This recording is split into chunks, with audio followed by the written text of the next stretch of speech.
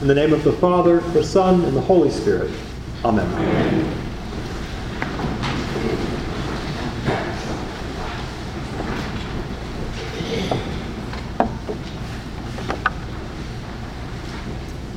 You are the salt of the earth.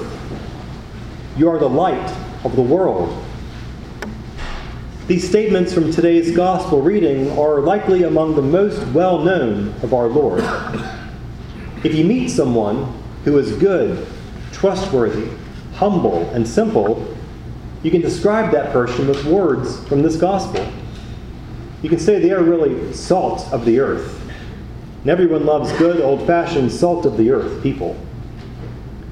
And earlier this weekend at our diocesan convention, our bishop-elect, Glenda Curry, preached that we are to be the light of the world. We even had a church full of Episcopalians singing, "This little light of mine, I'm going to let it shine." Be simple. Be salt of the earth. Let your light shine. This is an easy sermon to preach, right? Well, it might be a relatively easy sermon if that was all that Jesus said. But you know, once preachers get going, sometimes they don't know when to quit. And Jesus keeps going in today's gospel. At first it starts out okay as he continues, "Do not think that I have come to abolish the law or the prophets. I've come not to abolish, but to fulfill." Okay, we can all get behind that. But what next? "For I tell you, unless your righteousness exceeds that of the scribes and Pharisees, you will never enter the kingdom of heaven." So much for an easy sermon. Of course, to be fair to Christ, he did have a tough task in front of him with his audience. You might think, given his criticism of the scribes and the Pharisees, that it was to them he preached these stern words, but you would be wrong.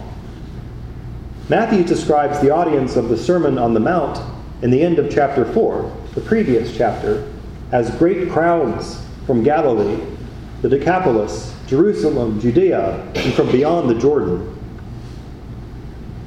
The people who have gathered around Jesus for this sermon were, according to Matthew, crowds filled with the sick, those who were afflicted with various diseases and pains, demoniacs, epileptics, and paralytics. See, this is why just before our reading this morning, Jesus says, "Blessed are the poor in spirit. Blessed are those who mourn. Blessed are the meek."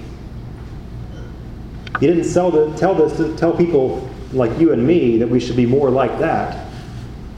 He said this because he was actually talking to the poor and people who were actually mourning.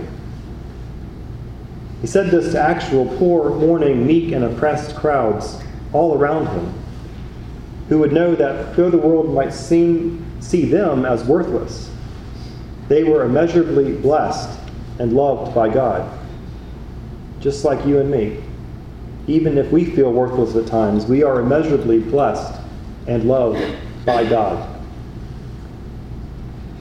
So what Jesus had done is he saw these crowds and called his first disciples to come and sit around him. And he offered these gospel words. He began to preach to them, beginning with the Beatitudes and continuing to tell them the shape of the lives that they must lead if they're going to be a part of the rebuilding of the kingdom of God in a world which had become so broken. In the Sermon on the Mount, Jesus is telling his disciples and us what it truly means to follow him. That's why he wants to be clear at the beginning that the problem was not with the law and the prophets. The problem was that the religious had forgotten the meaning and the purpose of the law and the prophets.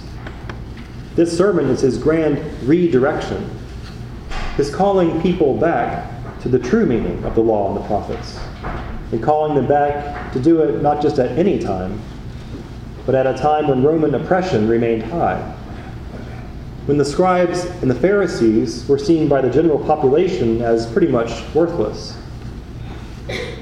He's speaking at a time when people no longer trusted their government at all. and at a time when religious institutions seem to fail entirely. So maybe perhaps this might be a sermon the church really needs to hear right now. The question that the crowd faced were numerous. How can Jerusalem be the holy city when it's occupied by pagan forces? How can our God be the great God if the forces of evil seem so powerful in this world?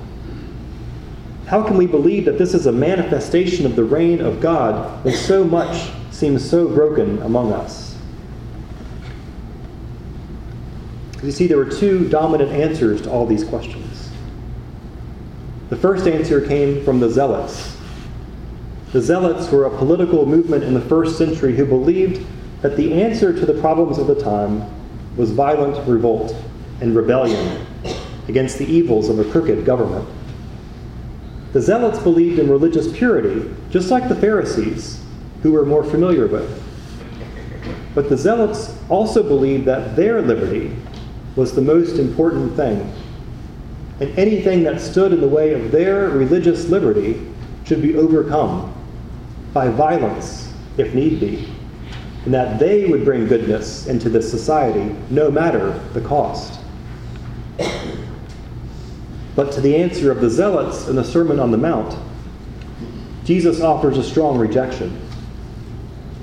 You have heard that it was said, Jesus says in the verses following this reading, you shall love your neighbor and hate your enemy. But I say to you, love your enemies and pray for those who persecute you.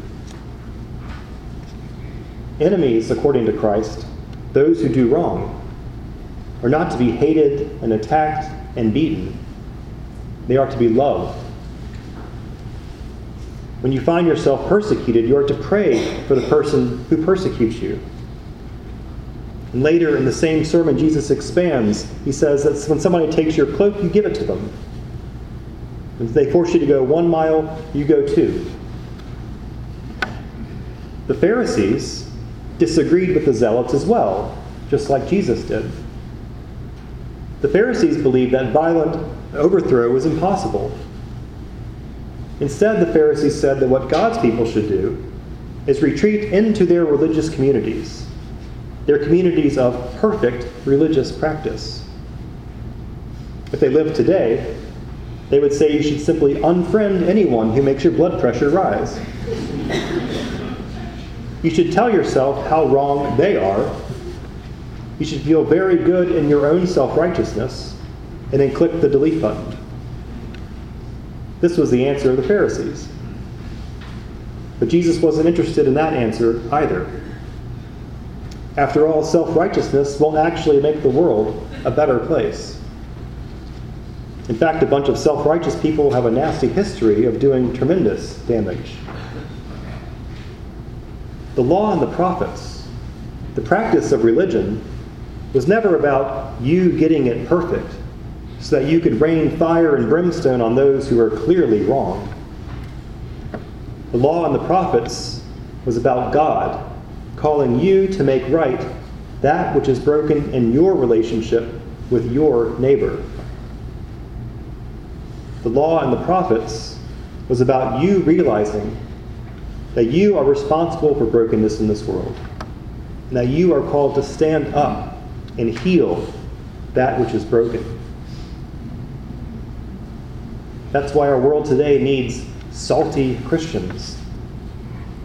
As any good cook knows, when salt is used properly, it isn't actually about tasting the salt. It isn't about its own flavor. Salt has the property of bringing out flavors in a dish. That's what Jesus is saying. That's what those who follow Christ do. They bring out the goodness and the belovedness of those who might seem like their enemies. They don't defeat them like the Zealots wanted.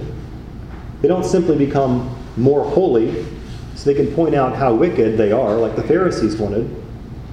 No. Neither of those heal the relationship. Followers of Christ bring out goodness, and that's what the whole Sermon on the Mount is about. So go out St. John's Church. Be salt and be light. Ask yourself if the way you are living your life right now, the way you're talking, the way you're acting, is it making a difference? Are you increasing the goodness and the love and the mercy in this world? When you engage with others with whom you disagree, are you bringing the goodness out of them too? Are you working for justice while also seeking to bring the belovedness of the oppressor to the surface, so that the oppressor as well could be freed from their darkness into light? Be salt and be light through your actions, through the way you choose to live, the way you choose to talk, to engage with others, through all that you do. Make the blessedness of God overflow in this world of ours.